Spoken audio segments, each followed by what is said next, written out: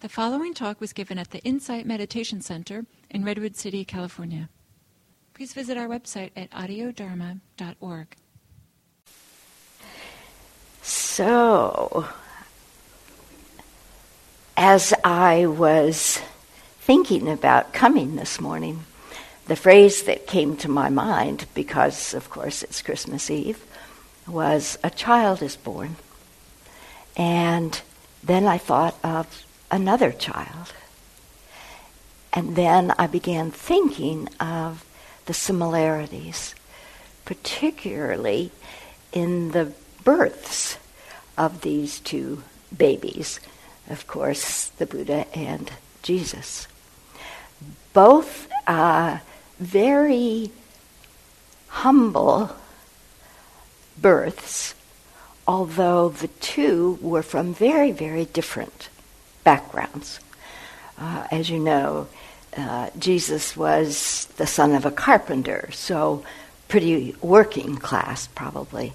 The Buddha, on the other hand, was from a wealthy noble class. Yet both of their births were pretty humble. Jesus in a manger, because no one had room for them to come and stay. And the Buddha in the park, Lumbini Park. Both were traveling. Both moms were traveling. Mary and Joseph were on their way to be registered for the census. And Maya, the Buddha's mother, was on her way to her parents' house. It was tradition at that time, when a woman was to give birth, she traveled to the home of her parents. And in both cases, labor began. And with the Buddha, they stopped in this park. And it's said, the mythology or the story says that Maya grabbed hold of the branch of a tree and gave birth from her left side. Mary, on the other hand, I think had a more traditional birth. Possibly both babies were wrapped in swaddling clothes. Anyway, both were attended. And both had been foretold. The sages of the time had foretold that Mary would have the Messiah. And for who became the Buddha, Gautama, it was foretold that he would be a great leader of men, either a spiritual leader or following his father, the king, a government leader. And I think whether we believe all the pieces of the birth stories, I don't think is as important as the fact that the conditions point to a very auspicious birth. So both of them were important, were foretold, and were celebrated. It's said that there was a great light in the sky for both babies as they were born. And so they were major events.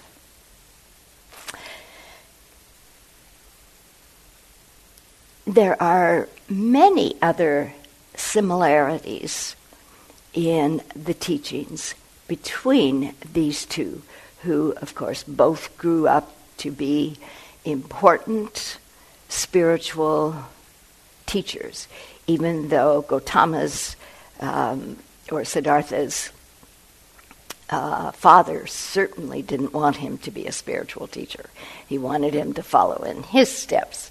Nevertheless, it was destined that he would become the Buddha.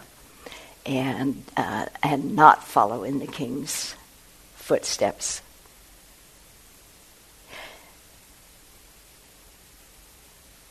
They were born something like 500 years apart, and yet their teachings, their messages are very similar in many ways. Not in all ways, of course, but in many ways.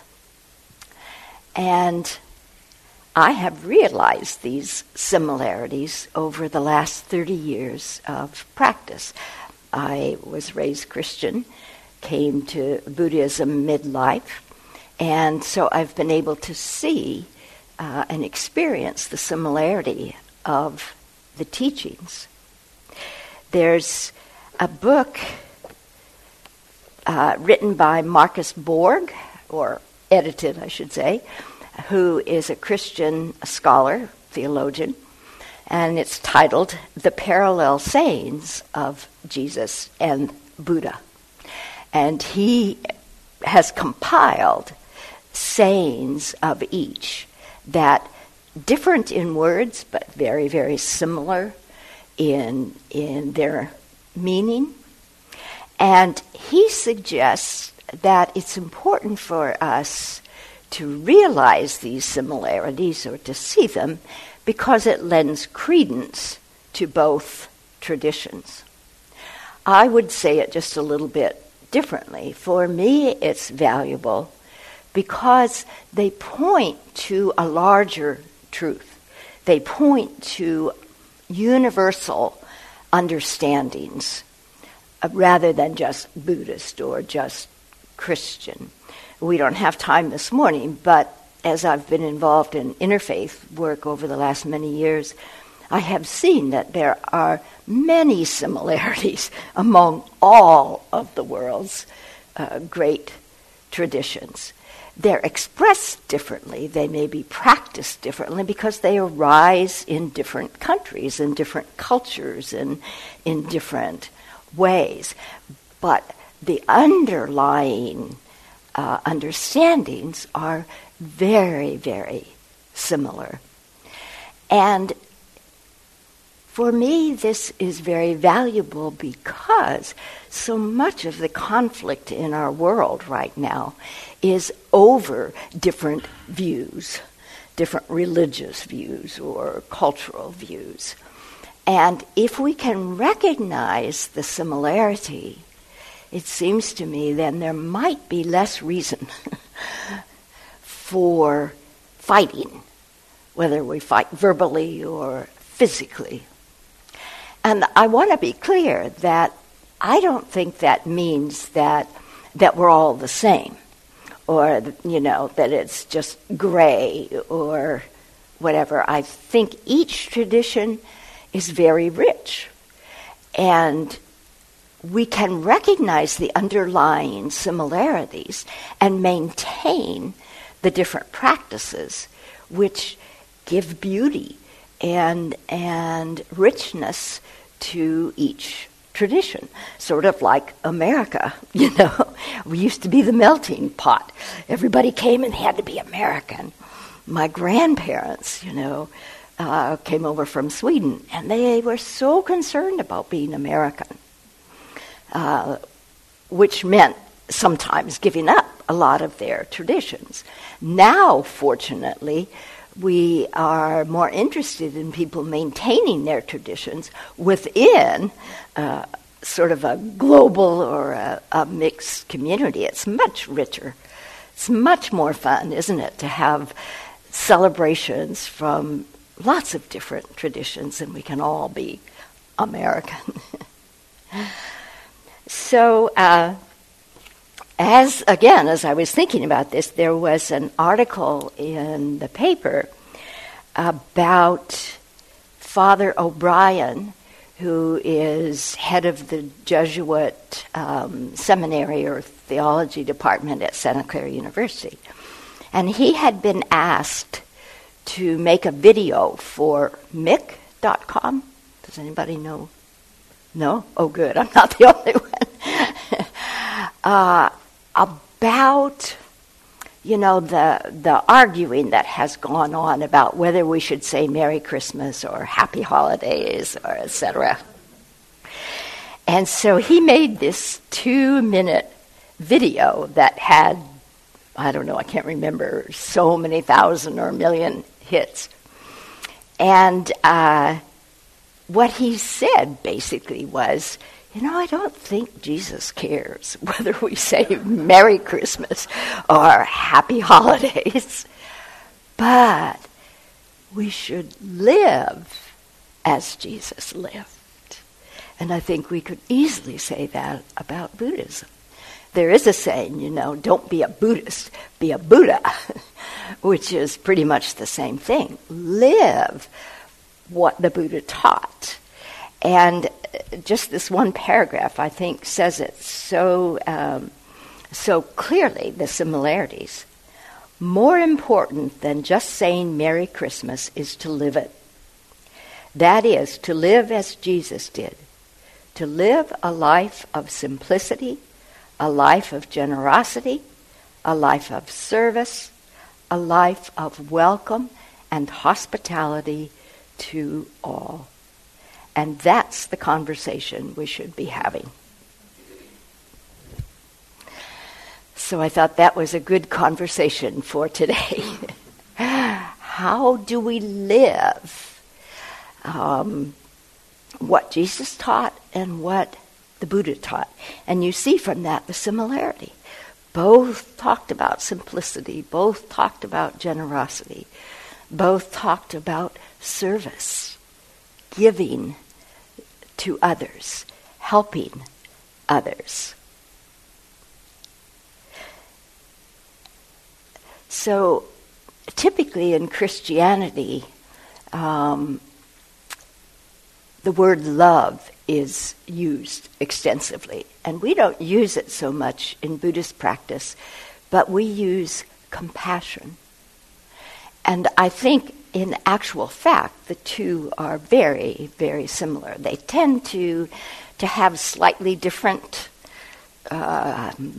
feelings or connotations, but I think in general, they're very similar.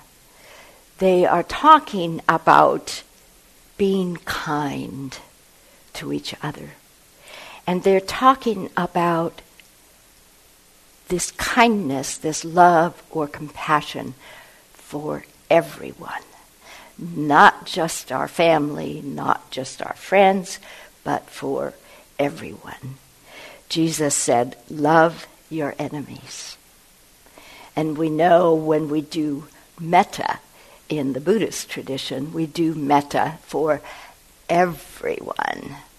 The neutral person, the difficult person, we might say our enemy, as well as ourselves and those close to us. So I think in those ways, love, compassion, very, very similar.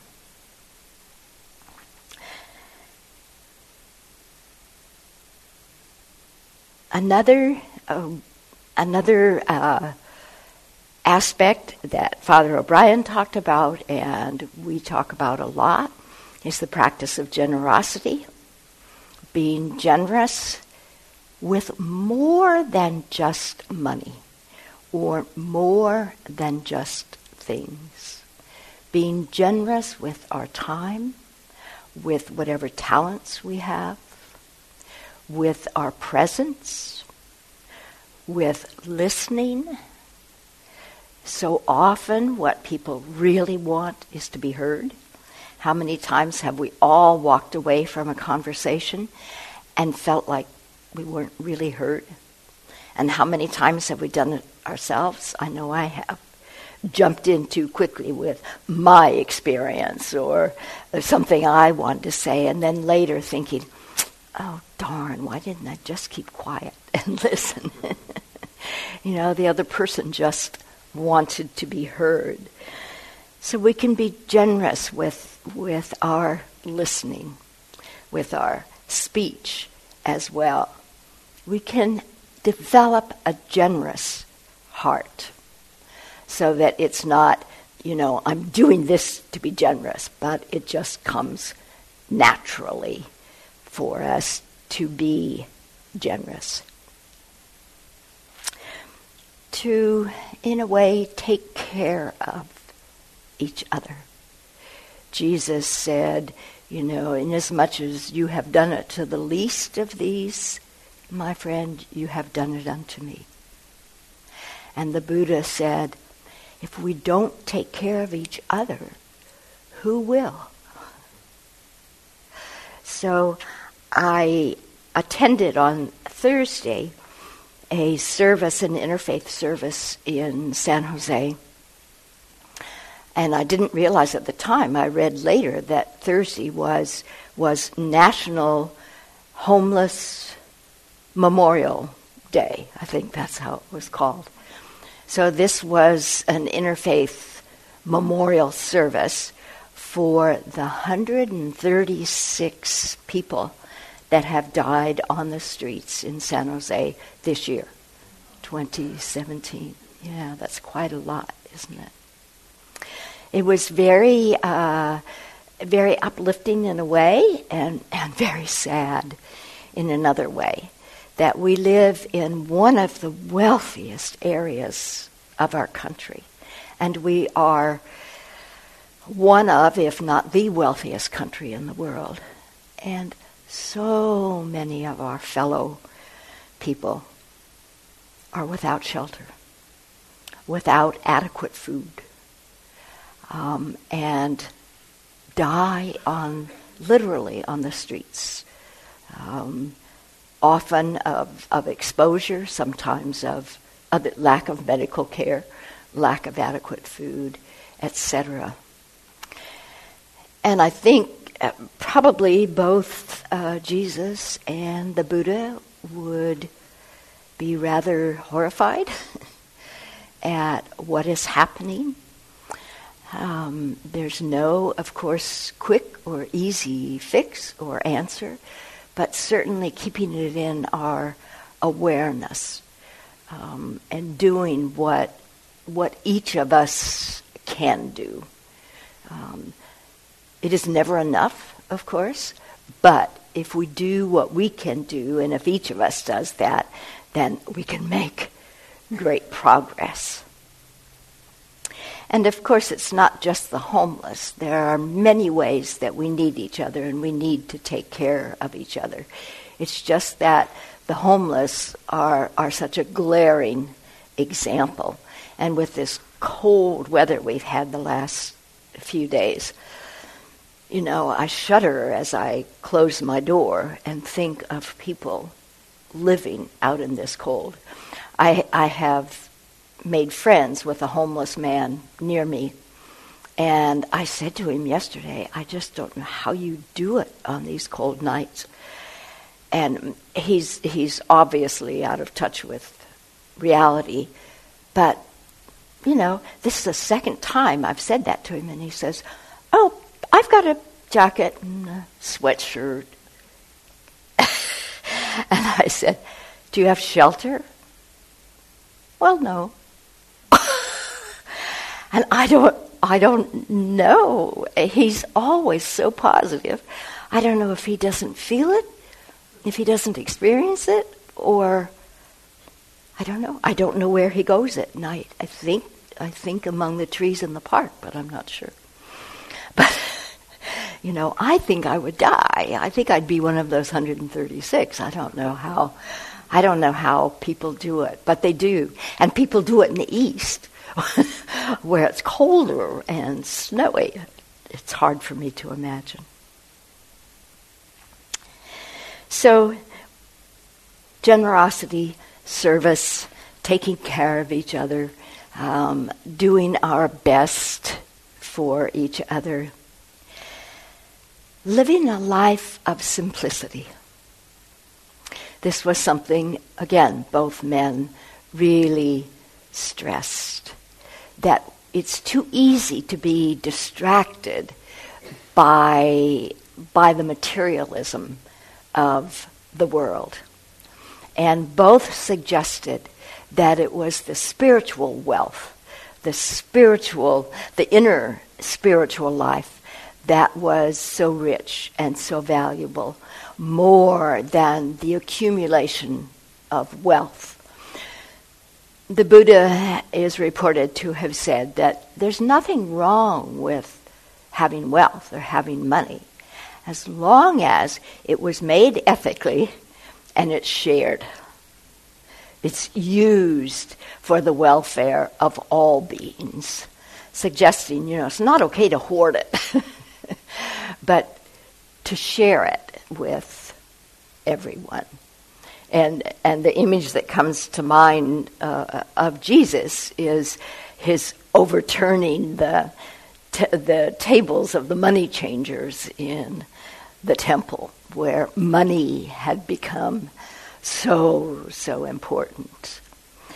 So each of us can have a different way of living a simple life. It may look different, feel different to each of us, but we can remember the idea of simplicity.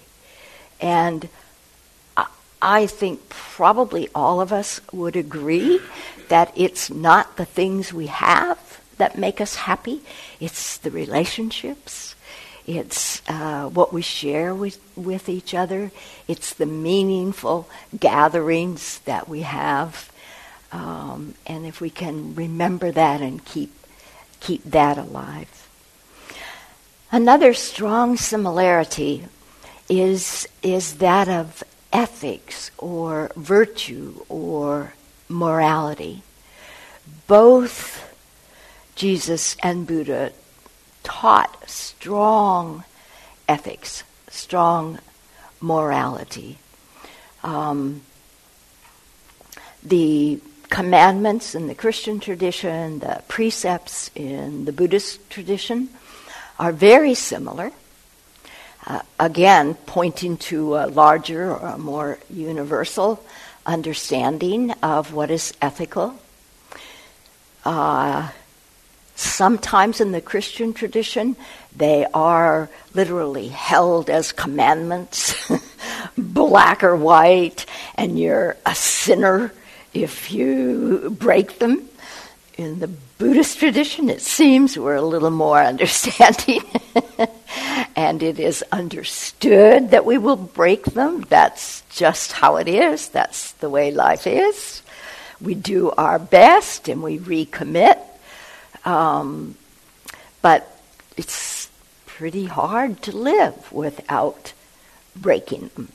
And so the important thing is our self-responsibility, that we acknowledge what we have done and say to ourselves and others that we will do our best not to do that again, to do it differently.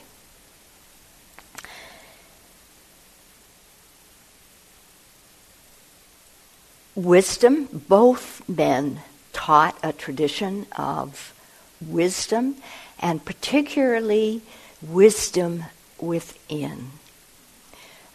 Jesus said, it just went out of my mind, the temple of God is within.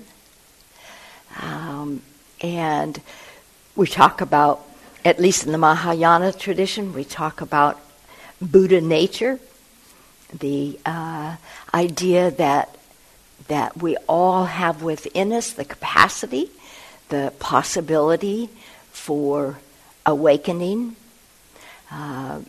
whether through prayer and contemplation or through meditation. Both teachers suggested that we turn inward. And I think that's very clearly a part of all the major traditions, that the wisdom is within. And we're so busy looking for it out here, we often miss it. It's right here. And in our meditation, that's often what we meet, that our own wisdom that is right here within us. We don't need to travel. It can be fun to travel, but we don't need to find that eternal wisdom. It is right within us. And that both teachers talked about valuing the teachings more than the person. So neither one wanted to be exalted or wanted to be worshipped or celebrated. Both insisted it was the teachings that were important. And the Buddha, remember when he was asked, but who's going to take your place? You know, who should we follow? And he said, you don't need anybody to take my place. You have the teachings. Both in some ways said, be a lamp unto yourself. Be a light unto yourself.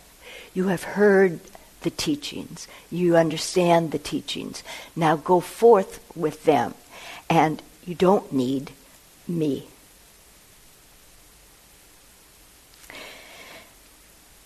Both, I think, suggested in that wisdom that we know ourselves, that it's important to know ourselves. And again, I think this is what we reach through meditation and through contemplation, a clearer understanding of ourselves, of our total selves. Not just of one part, either what we don't like or what we do like, but of both, the light and the dark, we could say. Both aspects of ourselves. And be honest about it. It's so easy sometimes for people to do what can be called a spiritual bypass, you know, where there's just enough understanding that that they think they're practicing like non-self or compassion or something, and it's really a way of avoiding something else. And so it's important that we look deeply and that we be very accepting of all parts of ourselves, no part left out. So I want to say just a little bit about suffering. As far as I can see it, it's talked about just a little differently in the two traditions. Jesus, of course, is said to have suffered greatly. Certainly, he was stoned, which must be a form of suffering. And he was hung on a cross, which must have been an extremely painful and difficult death. He bore it gracefully, if that might be an oxymoron, I don't know if you can say that. But he did, and the understanding is that he bore it because he was taking on our suffering, so that those who came after wouldn't suffer. I don't think that's happened, but nevertheless, that was the understanding, that he took on the suffering of mankind. And in the Buddhist tradition, it's more about, the Buddha was more interested in discovering the cause or the origin of human suffering. And then when he did, what he taught was how we could avoid our own suffering, not the suffering of human birth. You know, that's inevitable. We take birth in these bodies, there's going to be pain, there's going to be discomfort, there's going to be a certain amount of suffering. But what he referred to as the second arrow, the suffering that we project or we impose on ourselves and on others through not seeing things clearly, through harming others, through the many ways that we don't recognize perhaps, the humanity of all people, including ourselves. And so suffering in the Buddhist tradition is up to us. There's more of an individual responsibility to recognize how we create suffering for ourselves and others, and then to change that so that we don't continue creating it. Interestingly, I think in both traditions, ending suffering is a way of overcoming death, we might say. Jesus, through his death on the cross, and in our tradition, our Buddhist tradition, by becoming awake, by awakening, by freeing ourselves from the cycle of birth and death and birth and death. Both are seen as ways of overcoming death. So I want to mention, in this book, Jack Kornfield wrote the foreword, and he talks about when he was in Vietnam. He was in the Peace Corps, and this may have been after the Peace Corps, but anyway, he was in Vietnam. He went to a monastery in the Mekong Delta, and up on a hill, he saw a 50-foot statue of Jesus, and next to it, a 50-foot tall statue of Buddha, with their arms around each other's shoulders. Isn't that something? I have never seen a picture. I don't know why it doesn't get more press. It's in here, and also in the beginning of his book, Forgiveness, Loving Kindness and Peace. You know, that little green book. He says it in there too. So I assume it's true. But I've never seen even a picture, and I don't know why, because I think that's such a beautiful image of these two incredible teachers, 500 years apart, born in different cultures, but teaching such similar things. So we only have a few minutes, but I wonder if anybody has comment or question or disagreement. Yeah, Jean.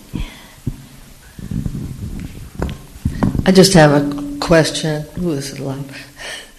I was recently in Lumbini, and they have built a building around the site where Buddha was born. And I never heard that he was born, like in the woods or whatever.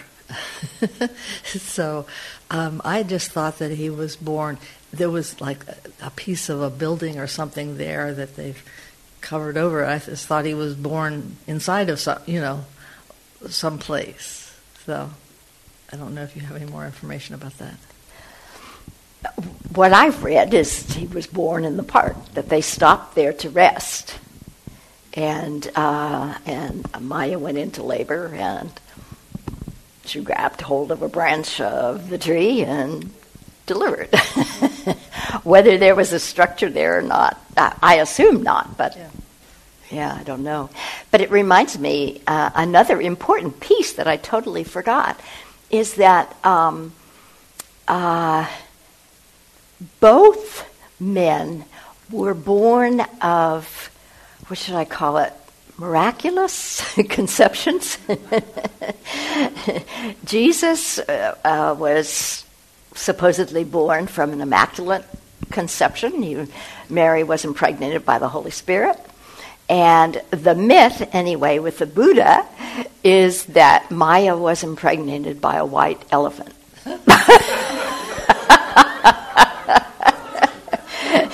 She had a dream the night before of this white elephant. Okay.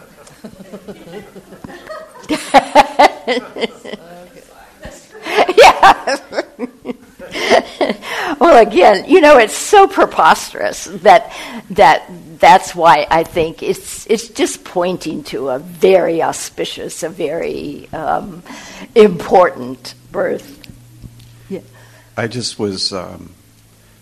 I appreciated your talking about the second arrow, and just reminding me of what we do to ourselves, or speaking for myself, what I can do to myself about creating whatever in my head that's not really a reality, but it's easy to go there and live in this other place that isn't really true. And just reminding myself of that. Yeah, and that's the key word, true. If we didn't believe all these things, if we held our ideas, our thoughts, our views lightly, maybe they're true, but maybe they're not. It wouldn't be such a big thing. But we grab onto them about ourselves, about others, and man, that is gospel truth. And I'll fight you for it.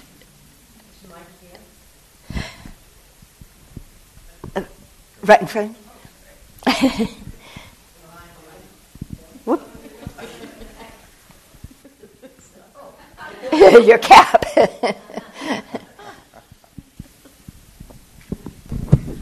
Well, here's another parallel between the two religions. Maybe not quite the kind of parallel you were talking about. I've read Huston Smith's book, The World's Religions, and in his chapter on Christianity, the first third of that chapter is about the teachings of Jesus and the way he presents them and what the teachings were. I found to be very wonderful. Also, Jesus' manner of teaching through parables with and metaphors, very, very striking, direct language, and very beautiful. The last 2/3 of that chapter is about the beliefs of Christianity, what you're supposed to believe, the metaphysical stuff. And I just found all that tiresome.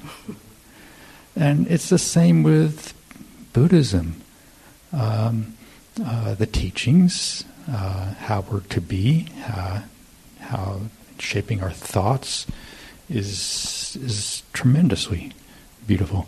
But when we get into the metaphysical stuff, I don't know if it's true or not. It's kind of interesting to me, but whenever we're taught that we really have to believe it, then I don't like that. Where do you experience that you have to believe it? I'd rather not say. Not here. Well, it's no, okay. No, all of our regular teachers, no. Right. Because that, for me, what you're pointing to is a major difference. That in Buddhist practice, we don't have to believe anything. Nothing.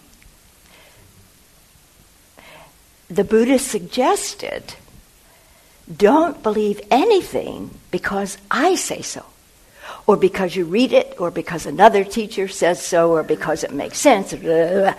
Try it for yourself. Test it for yourself.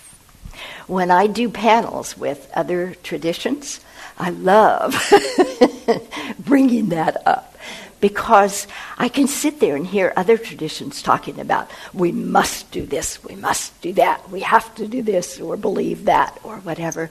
And I like to pipe up and say, that's the freedom that we can experience in Buddhist practice. Now, that doesn't mean, of course, that there aren't some people, some teachers, some traditions within the Buddhist world that are much more dogmatic or much more, you must believe that.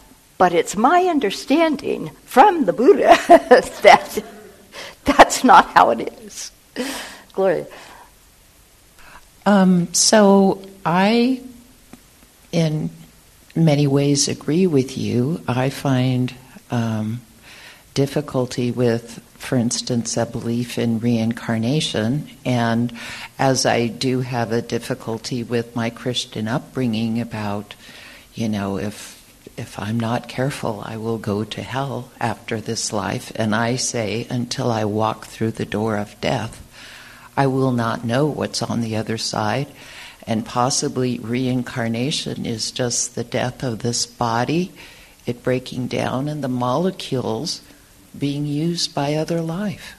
Right.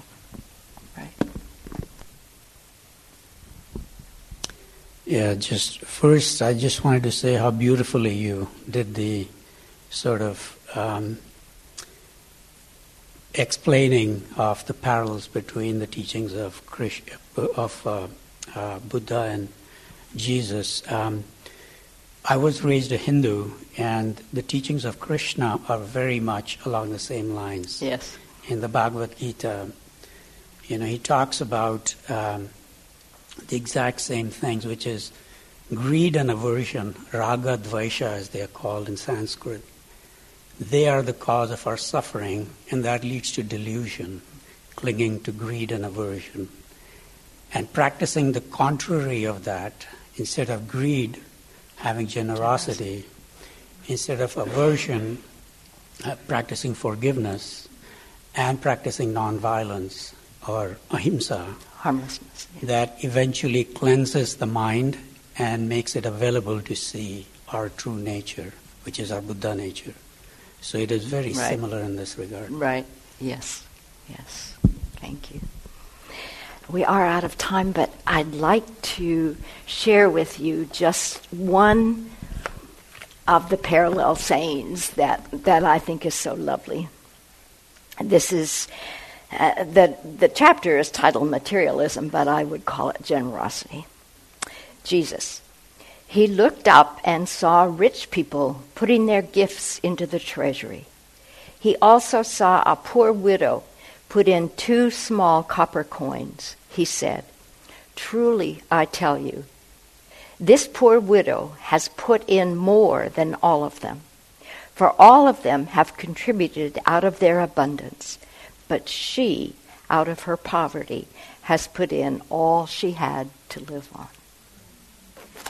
And this from the Buddha, this is not what he quoted, but this is in the issue at hand on page 33 from the Samyutta Nikaya.